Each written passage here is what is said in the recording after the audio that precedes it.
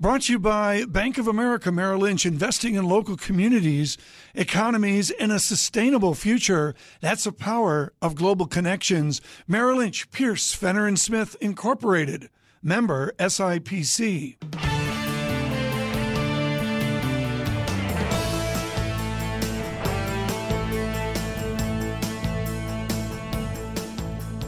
Welcome to the Bloomberg Surveillance Podcast. I'm Tom Keene with David Gura. Daily, we bring you insight from the best in economics, finance, investment, and international relations. Find Bloomberg Surveillance on iTunes, SoundCloud, Bloomberg.com, and of course, on the Bloomberg.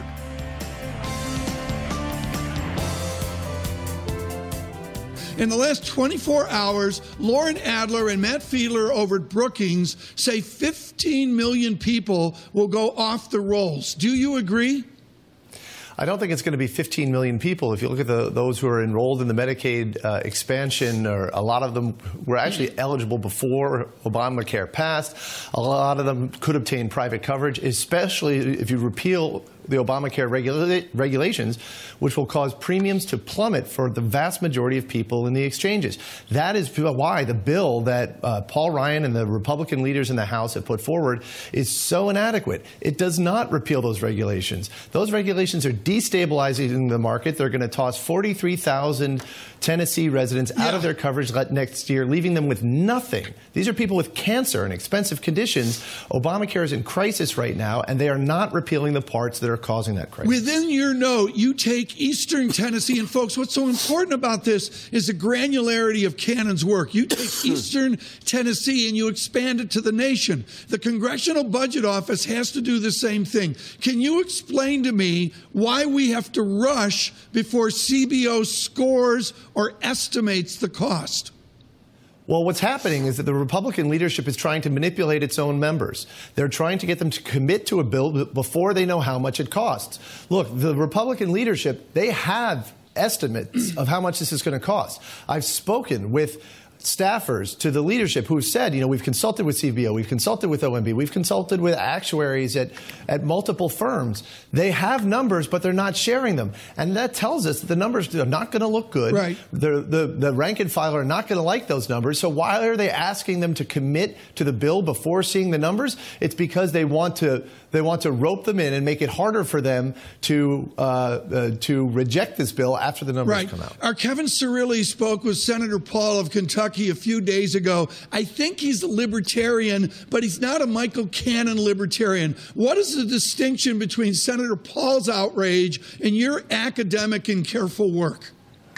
Well, I think, for one thing, Senator Paul has to get reelected. But he and I share a lot of critiques of this law, of this legislation, and the biggest one is that it is not repeal. It preserves for the federal government all the powers that Obamacare gave to the federal government over the private health insurance market, including all the provisions that are destabilizing insurance, not just in Eastern Tennessee for those 43,000 residents who are going to lose all coverage, but across the country. There are 1,000 counties with only one carrier left in the Obamacare exchange, and so 3 million people are subject to losing their insurance if just one carrier leaves.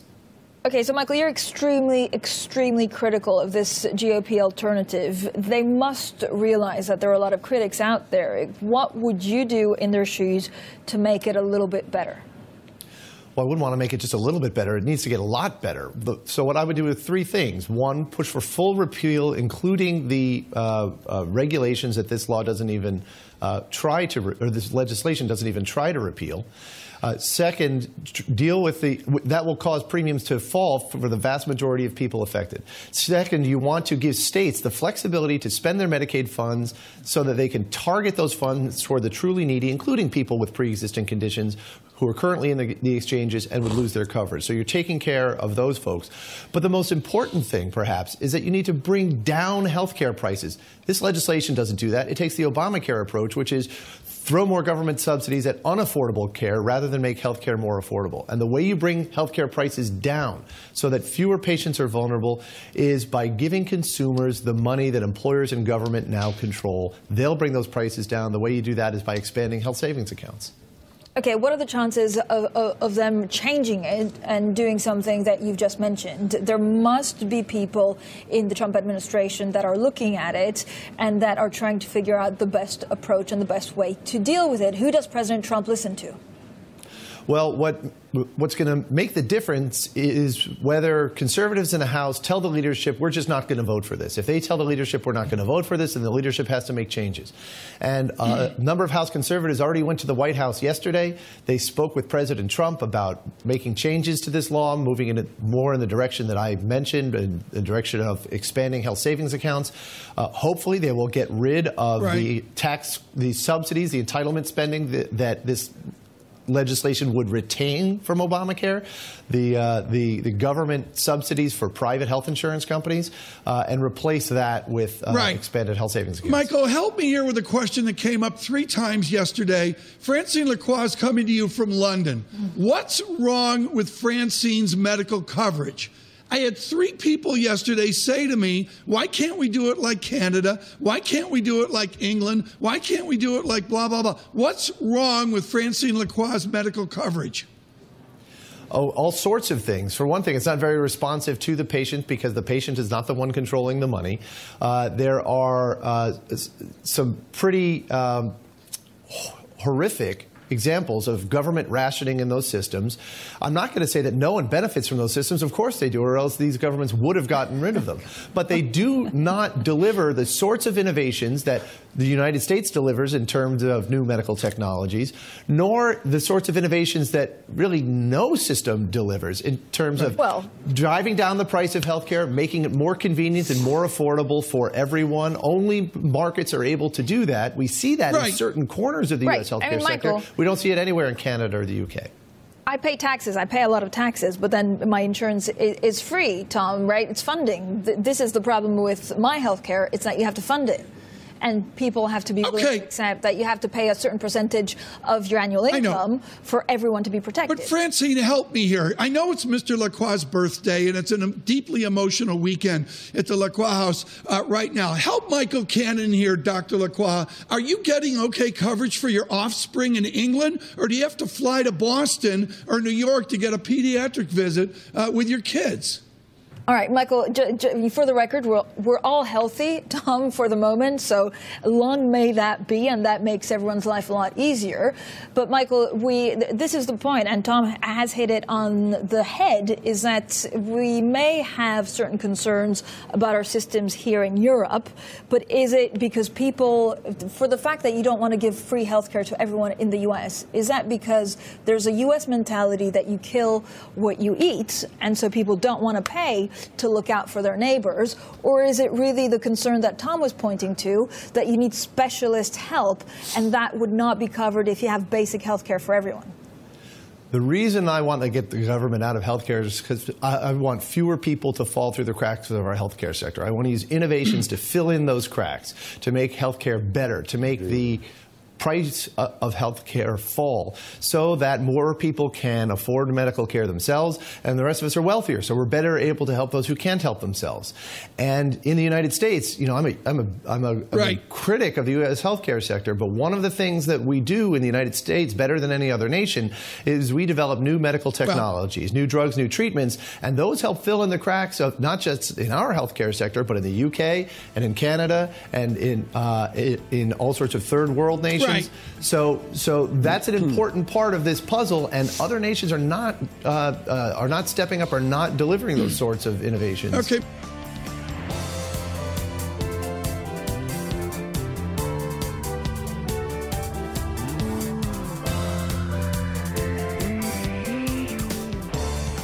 Joining us now, Willem Bouter, Global Chief Economist at Citi. Great to have you here in our Bloomberg 1130 studios. Let's start with your outlook, your forecast for growth and for inflation. We had adjusted forecasts from the OECD at the beginning of the week. We heard from Mario Draghi, the president of the ECB, yesterday as well. How much adjustment have you made? Where does your forecast stand right now for growth and for inflation? Citi's official forecast is for 2.1% this year as opposed to 1.6% last year. I think we're probably going to be on the upside of that a bit. So in the sort of low to mid 2s, which is A, an improvement over last year, and B, of course, significantly faster than potential output growth. So the output gap will be closing. Wherever full employment is, we'll be hitting it.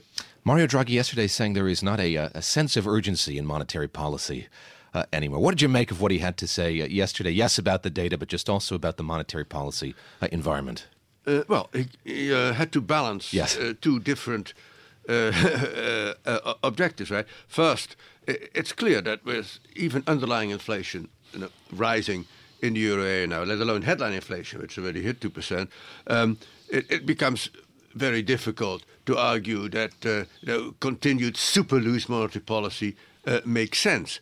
At the same time, he doesn't want to stop doing QE tomorrow or raise rates the day after tomorrow.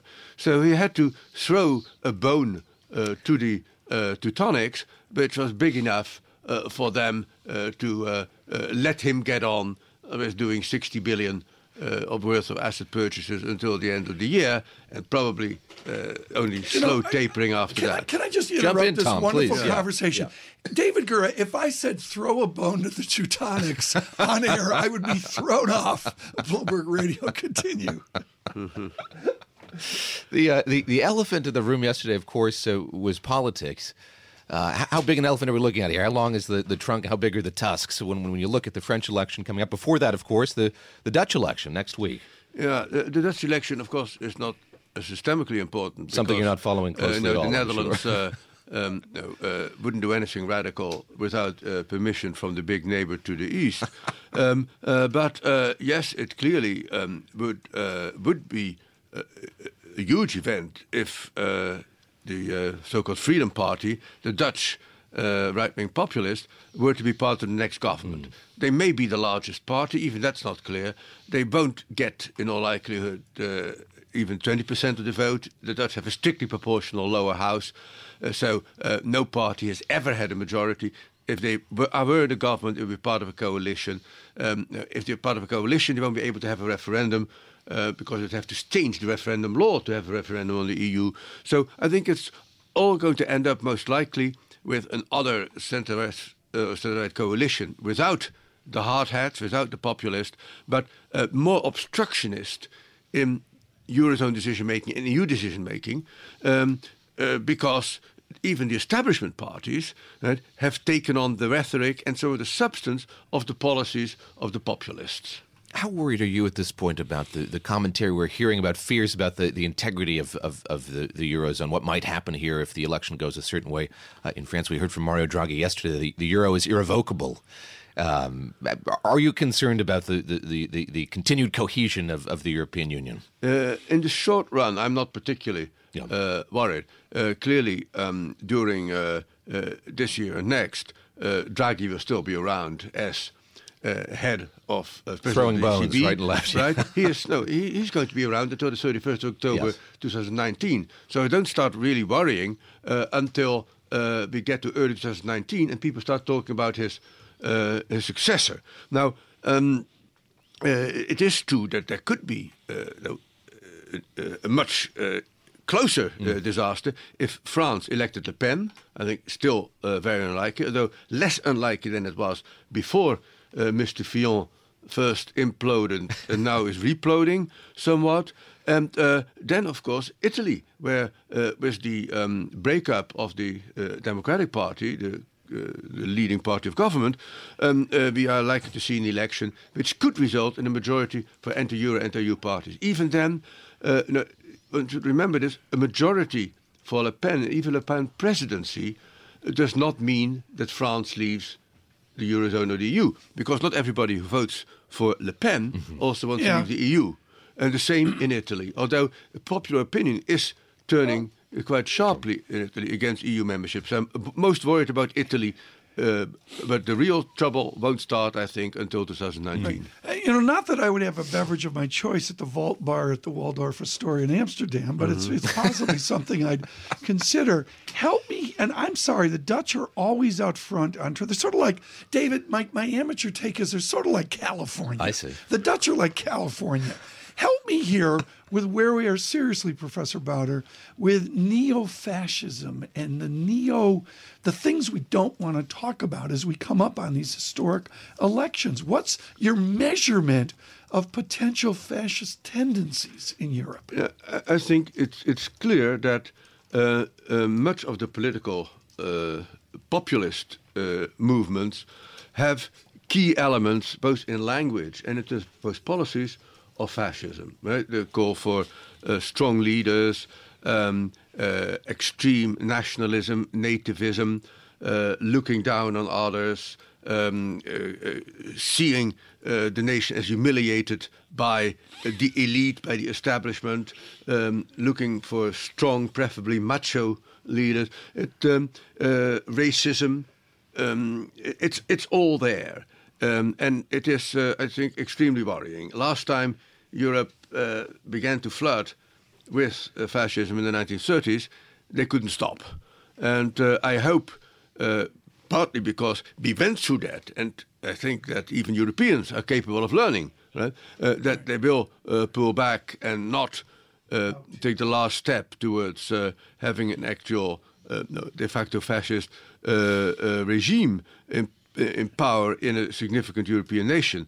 But it is something that we have to beware of as a risk, yes. We looked at what happened in the UK as something that told us perhaps what might happen here in the U.S. As you look ahead to the Dutch election next week, is there any sort of indicative value to it? Is the way that election turns out going to tell us anything about what's going to happen in France, or indeed what might happen in Italy? Not really. It's very country specific, right? Wilders, the leader of the Dutch populists, right, is in a way an establishment politician. He's been around in politics for 19 years, first as a member of the traditional conservatives, and then the last 10 years or so as leader of his own party. And I should say the only member of his own party, which is a bit unique. I think that his anti-immigrant, especially anti-Moroccan rhetoric is so vitriolic, so vicious. His anti-Islam rhetoric, let's close down all the mosques, let's ban the Quran, right, is so extreme that even many other populists in Europe do not have anything to do with him.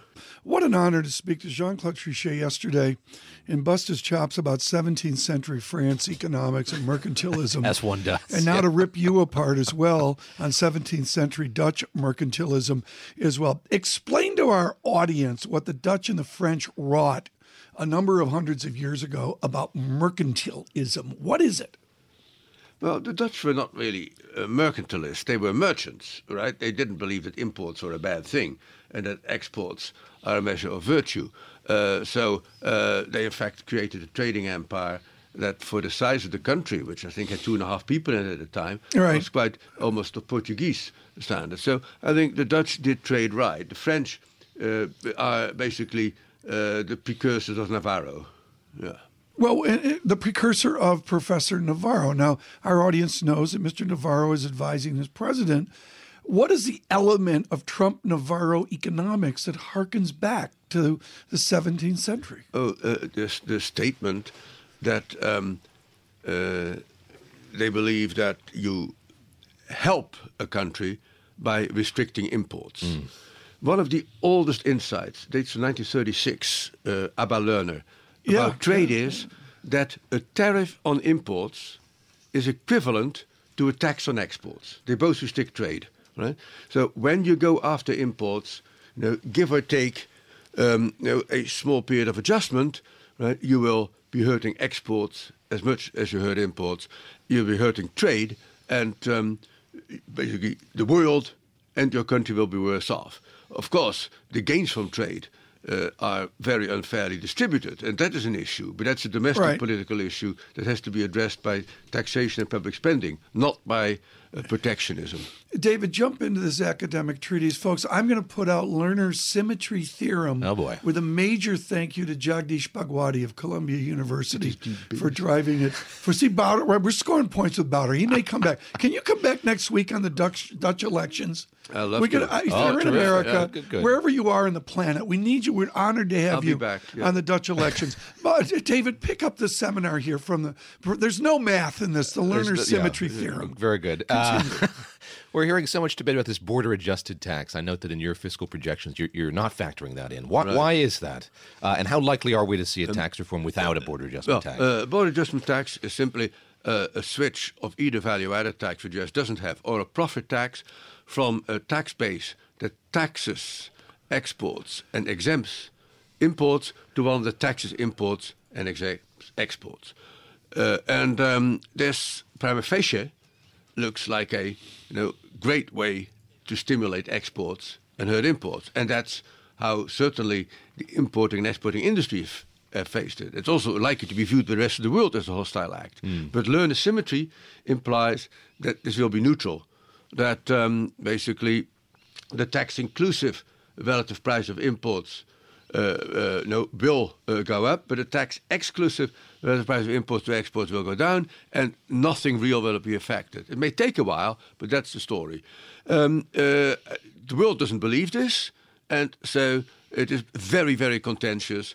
So far, there is no sign that Mr. Trump has bought it. In fact, he complained about it being too complicated. The one reason I think that myopic politicians like this, apart from benefiting exports and hurting imports, is that it would be a short-run revenue windfall for the US because imports exceed exports. So if you switch taxation from exports to imports, you're getting a windfall. About, if you have a 20% corporate tax rate in the new regime, about 0.6% of GDP annually. Of course, since the US is a debtor country externally, right, we expect that the present value of future exports has to be greater than the present value of imports. So long run, it's a revenue negative. But politicians don't do the long run. Willem Bouter, great to see you here, Global Chief Economist at Citi. We'll have him back next week if we can, as Tom was mentioning. We'll continue our lecture on symmetry dynamics and Alva Lerner.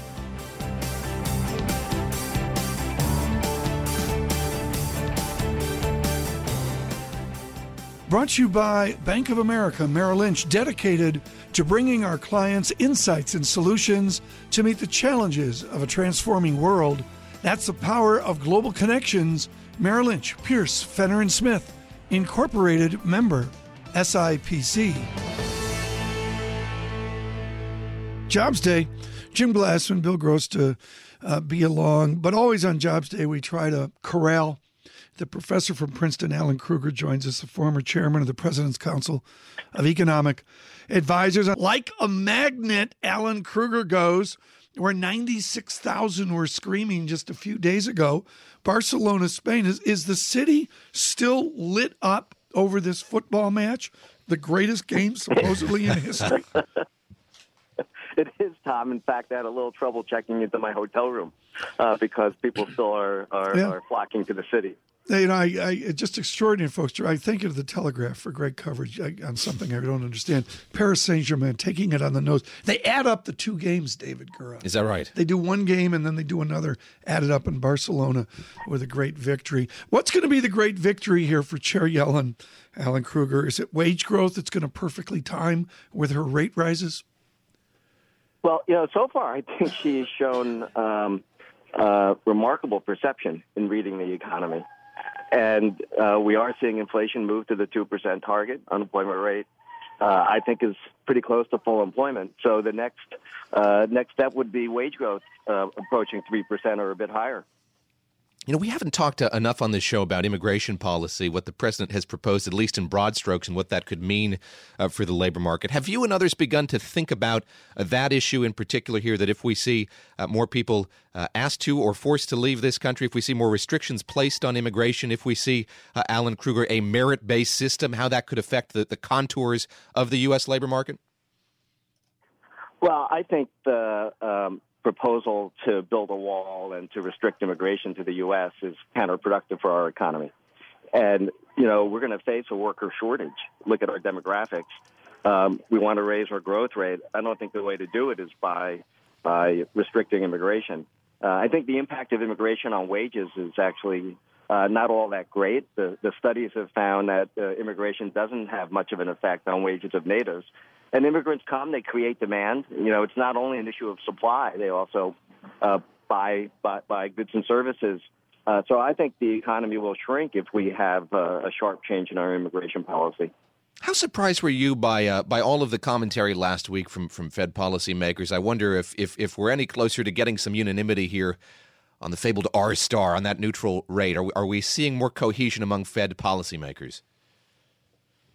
I think so. I think that the stars are aligning for the Fed, and that the economy has been improving at about the rate that they've been expecting the last year or two.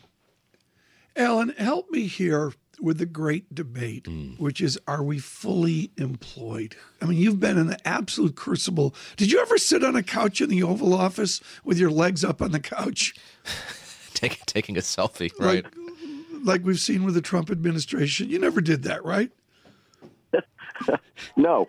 Okay. I just wanted to clear that up on a Friday before the jobs report. Are we fully employed? I think, we are still affected by the Great Recession.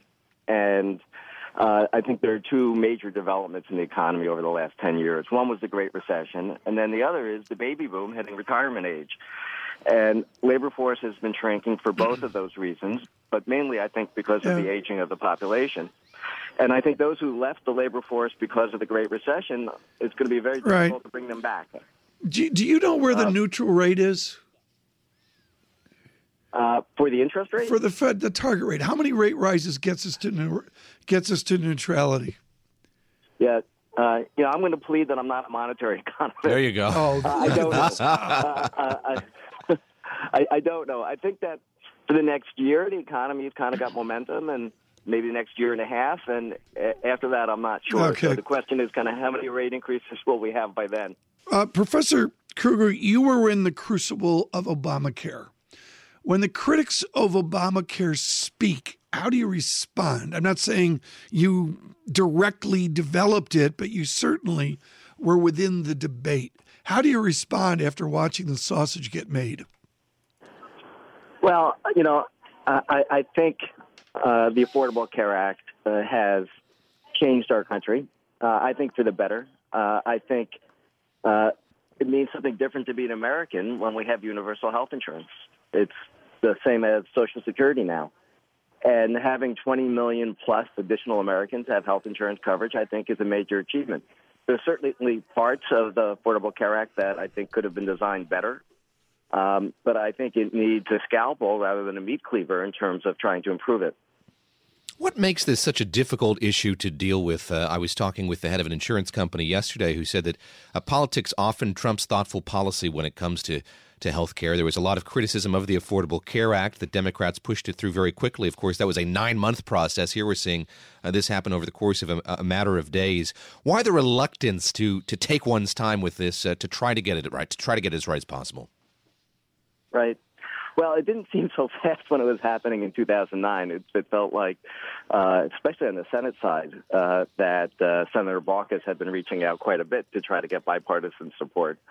But health insurance, health care is a very complicated issue. It's almost 1/5 of the U.S. economy. Whenever you have taxes and transfers, it's complicated. When you can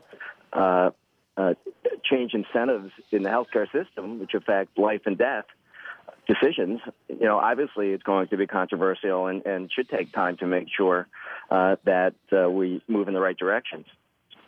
What can we learn from the way this process is unfolding about how tax reform might unfold on Capitol Hill? I'm curious, for your perspective here, as an academic economist, goes into government, watches this legislative process unfold. What you make of it? What you make of how this proceeds?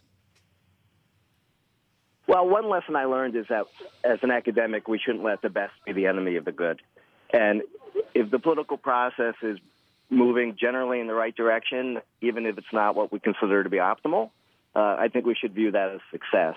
And I think as academics, we tend to think of what's the ideal, what's the optimal, and not compromise from that.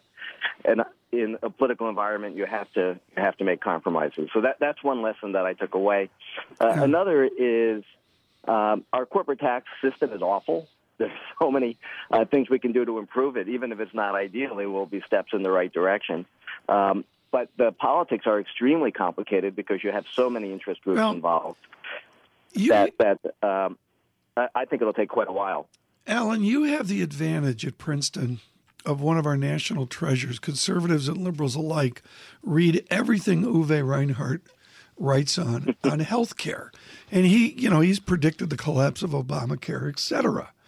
When you sit with Uwe Reinhardt and link in Kruger, what I'm going to call reality economics, with Reinhardt's just grizzled incentives within the medical care system, what is the best outcome short of what is anathema to Americans, which is a national healthcare system? I think the exchanges are a step in the right direction. The exchanges were not controversial before they were put in place at a national level. States like Utah were moving towards exchanges prior to the Affordable Care Act. So I think that there are areas where we can have consensus, and in the exchanges you can pool risk, you can help entrepreneurs, individuals get the advantage of group rates, also the advantage of kind of group bargaining, more transparency. So I think that there are some steps like that where there should be universal support. I want to just move back to the jobs report that we're going to get today. Just look at the data.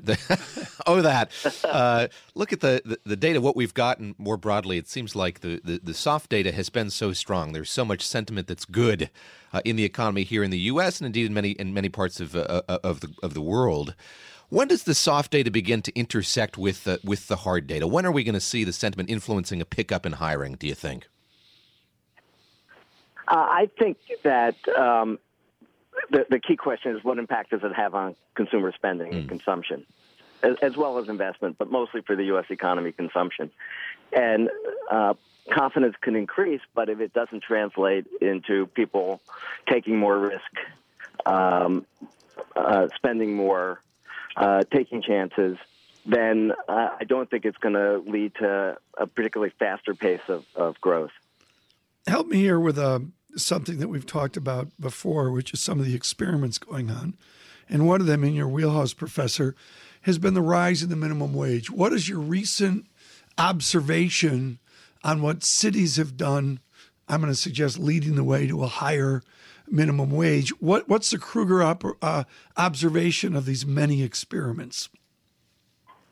Well, we're in a situation very much like where we were 20 years ago when the federal minimum wage lagged behind, and the states and the cities have moved ahead of the federal government. And so far, I don't think we're seeing adverse effects of it. I do worry about a minimum wage of $15 at the federal level. On the other hand, I think $7.25 an hour is near a historical low. Donald Trump said during the campaign that he supported the $10 federal minimum wage. I haven't heard him say anything about it since then. I hope when he has a labor secretary that he delivers on that promise. That seems to me like a reasonable compromise at a national level. And then the cities and states can go above that if the conditions warrant in those areas. Al, generous of you to be with us from Barcelona, Spain this morning. Alan Kruger. Al, just be sure, Professor, that if you're in a bar, you love Barcelona football. And enjoy the tapas. That would be the best outcome. On this Jobs Day, Alan Kruger with us with Princeton University.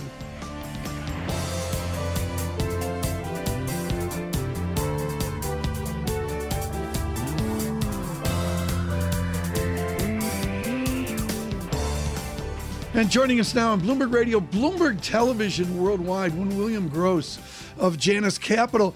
Bill, I want to get to the bond market in a moment, but you wrote a scathing note, I thought, yesterday on Mr. Trump and Trump economics. I mean, it's morning in America. Who takes credit for this jobs report? President Obama, President Trump, or Bill Gross? Yeah. Well, if it was a bad report, Trump would certainly dismiss it. But since it's a good report as part of his administration, I'm sure he'll take credit for it. But, to think that these types of numbers, 240,000 jobs created, will continue, it is a bit of a stretch to my way of thinking. The economy itself is only growing at 1.2% according to the Atlanta forecast, and that follows a paltry 2% that quarter before. So economic growth itself is not gangbusters. The jobs appear to be here, and wages are moving ahead decently. So all of those are good for the future, but we shall see. Right. It's a situation where productivity determines growth, and Trump has yet to put forth plans for productivity. Help us here with the managing of money and linking it into our day-to-day lives. Do we assume a Federal Reserve that is going to be in some form 1 or 2 or 3 and done? Or do you look at this as a measured Greenspan-like move of a mini set of rising interest rates? Yeah, I think it's a mini set. I think the Fed or any central bank has to be careful in terms of where they move to. The Fed has a target called R star, which is the neutral real rate of interest, or the neutral real Fed funds rate. And, it's assumed with 2% inflation that would be 0 on a real basis, or 2% nominally. So the Fed at the moment appears to be headed to 2% nominally, but it's a difficult type of calculation. No one really knows what the neutral rate of interest is in this new normal type of economy. Tom, I characterize what Trump would hope for as the old usual, 3 to 4% economic growth versus 2% in the Obama administration, the new normal. If we can't get to the old usual, then certainly R star and the neutral rate of interest has to be a little bit lower than what would be assumed under a Trump assumption. Bill Gross, Mario Draghi, the president of the ECB, speaking yesterday, said there's not a sense of urgency in monetary policy. In light of what we saw today with these jobs numbers, in light of what we heard from Fed policymakers last week, do you disagree with him? Do you think we are seeing a new sense of urgency among policymakers, at least in the U.S.? Well, certainly in the U.S., we've seen some hikes. We're going to see some more. We've been helped in the United States, certainly by the ECB in terms of their quantitative easing, about $80 billion a month. We've been helped by the BOJ, to the tune of the same amount. And without those two central banks buying their particular bonds and having those funds flow back into the United States and into treasuries, then I would think treasuries would be much higher. So what Draghi does is important. He did talk, very neutrally back and forth as a two-handed economist would, in the past few days. And it's hard to know exactly when he begins to taper. But when the taper comes from Draghi, and I would assume it would come before Kuroda, then the bull market certainly in those countries, can come to an end, and perhaps in the United States as well. I've set a 2.6% target for the Treasury. We're not there yet, but if that's exceeded, I would think it would be because Draghi and because Kuroda are moving away from their own particular maneuvers. Bloomberg Radio, Bloomberg Television worldwide. Thrilled you're with us worldwide this morning. A quick data check here. Futures up 9 before the report. We're now futures up 12. The Dow advances up 95, putting Dow futures near 21,000. Not quite there. Yields are higher. Bill Gross having a lousy morning. Yields up, price down. But David, it does begin to show the bounce here as now we move to March 15th. Bill Gross, you referred to Janet Yellen as a modern-day Goldilocks yesterday in your note, and I've been reading that story with my daughter, so let me torture the metaphor a little bit here. At the end of that story, Goldilocks escapes. She escapes with her life, and the bears get their porridge. How does all this end, do you think? Well, it depends on your time frame. I think in the long run it ends badly because central banks have created credit at an enormous rate. Let's go back to 71. $1 trillion worth of credit, and now we have $65 trillion worth of credit. That's an enormous growth rate of 10 or 11 or 12%. Yeah.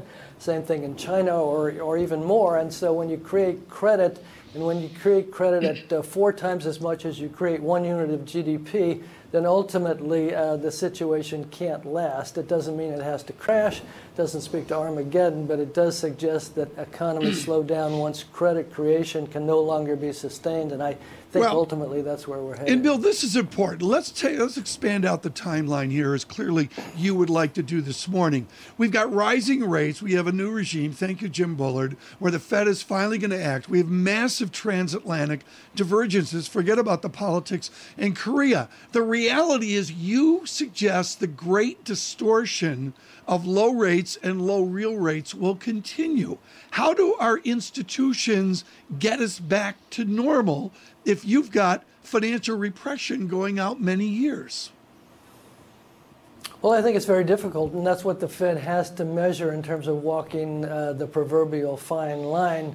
You know, when an economy is highly levered, as the U.S. is and the rest of the world is, then the Goldilocks metaphor, where you can't be too hot or too cold, as Janet Yellen is doing, comes into play. If interest rates are too high, like they were at 5.25% under the Bernanke Fed way back when, then subprimes and other housing-related vehicles come crashing down, as well as related leverage-related types of vehicles. If they're too cold, as you mentioned, Tom, if they're too low, if they're financially repressed, then institutions like insurance companies, banks, pension funds, and the like, can't really survive and pay for the liabilities that they've assumed. We're seeing that in Puerto Rico, we're seeing that in Illinois, we're seeing that in many spots in the United States. And so, not too hot, not too cold. Right. It's a very fine line, and it suggests to me that they can't really raise rates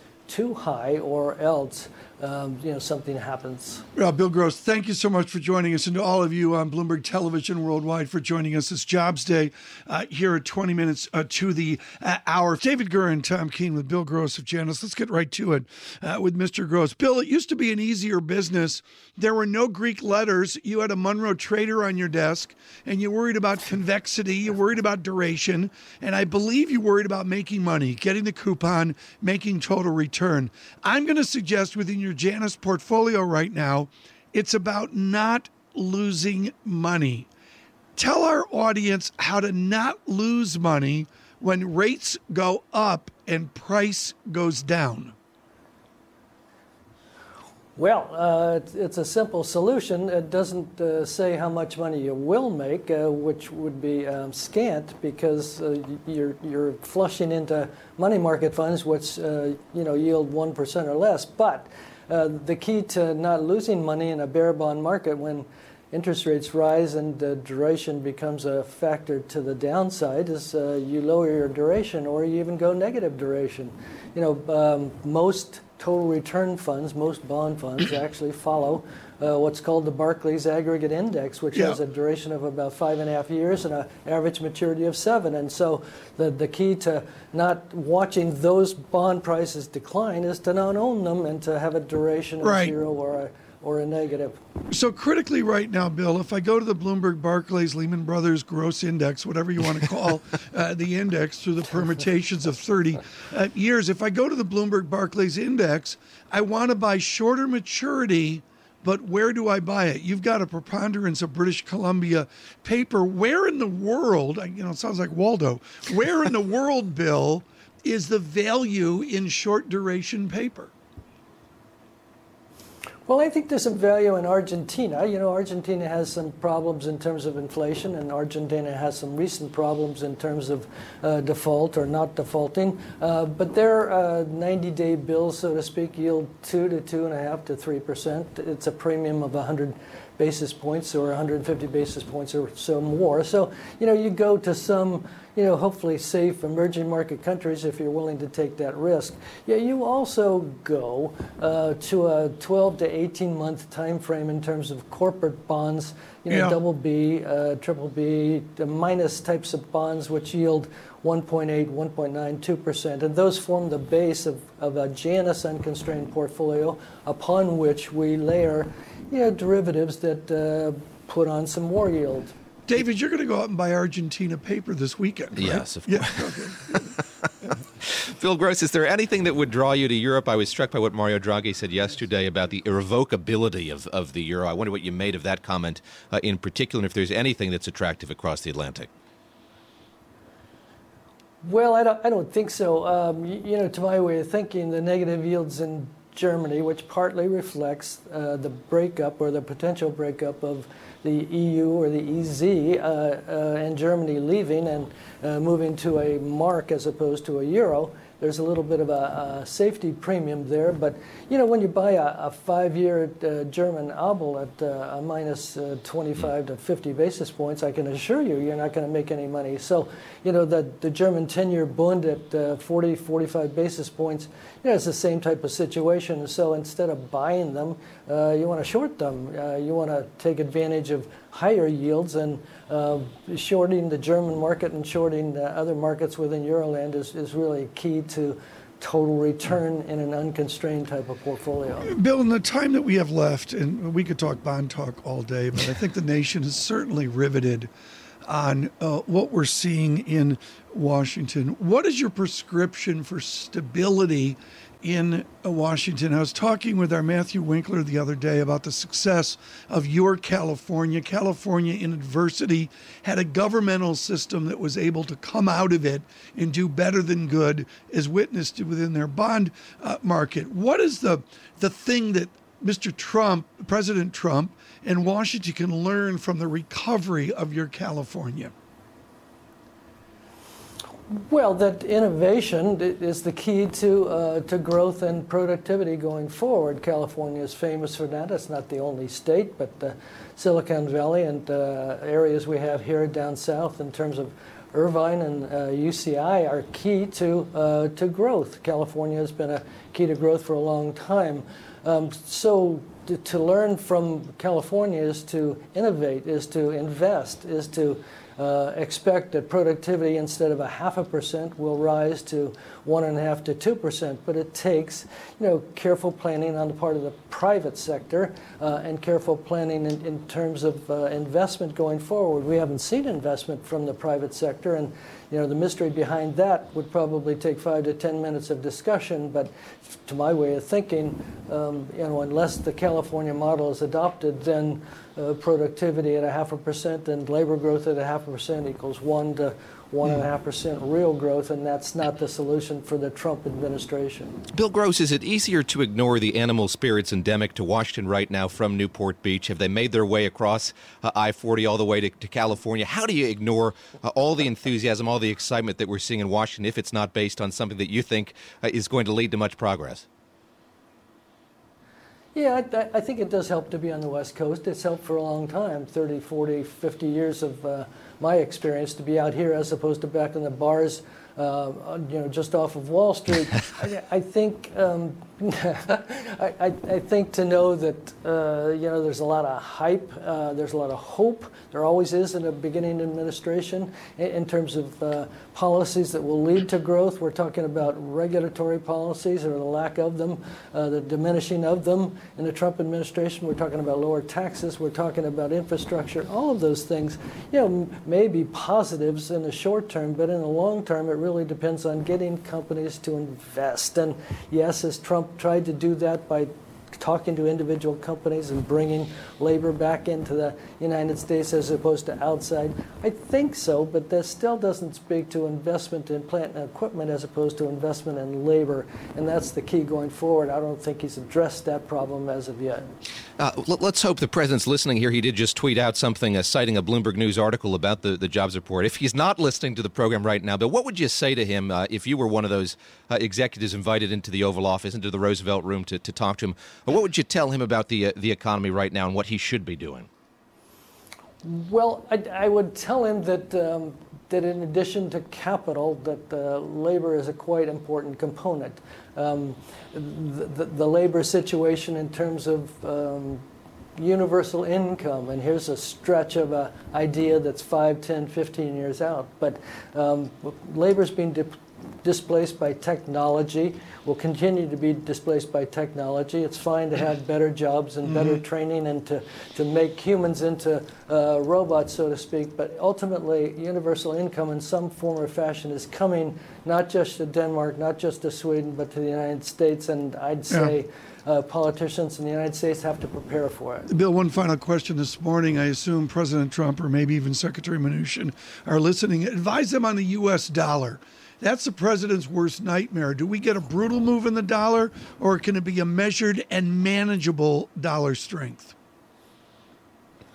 Well, I think it's been measured so far, Tom. It can't go too much further for two reasons, basically. A stronger dollar basically hurts U.S. exports, and a stronger dollar, hurts emerging market countries that have taken out a lot of debt in dollar-denominated terms. And so if the dollar, in terms of the DXY, went from 102 to 105, 6, 7, 8, then the situation becomes not critical, but becomes dicey in terms of the ability of emerging markets to repay over the long term and the ability of U.S. corporations to become competitive in terms of their exports. So you've got to watch the dollar, and that means ultimately that the Fed can't raise interest rates too high, or else the strong dollar will do the reverse in terms of its negatives as opposed to positives. Explaining there the second and third order movements of certitude of the first order condition. Bill Gross, thank you so much with Janus Capital. I guess is the message from Bill Gross, David Gura, is the maximum duration's about 2-week paper. There you go. There you go. Everybody's we're headed to running a money Buenos market Aires, fund. I think, is the other message as well. It is so hard, folks. For those of you that have never enjoyed watching price go down within bond portfolios, I hate to report that this does occasionally occur. It is an immovable force, David, when it starts.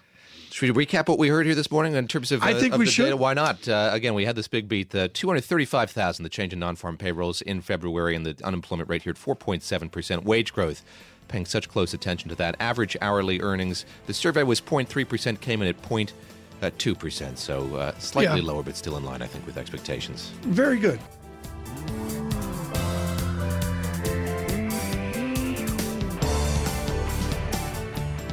Thanks for listening to the Bloomberg Surveillance Podcast. Subscribe and listen to interviews on iTunes, SoundCloud, or whichever podcast platform you prefer.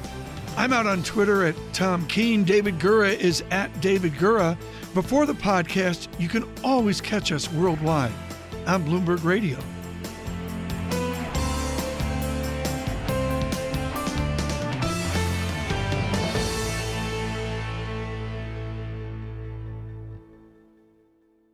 Brought to you by Bank of America Merrill Lynch, dedicated to bringing our clients insights and solutions to meet the challenges of a transforming world.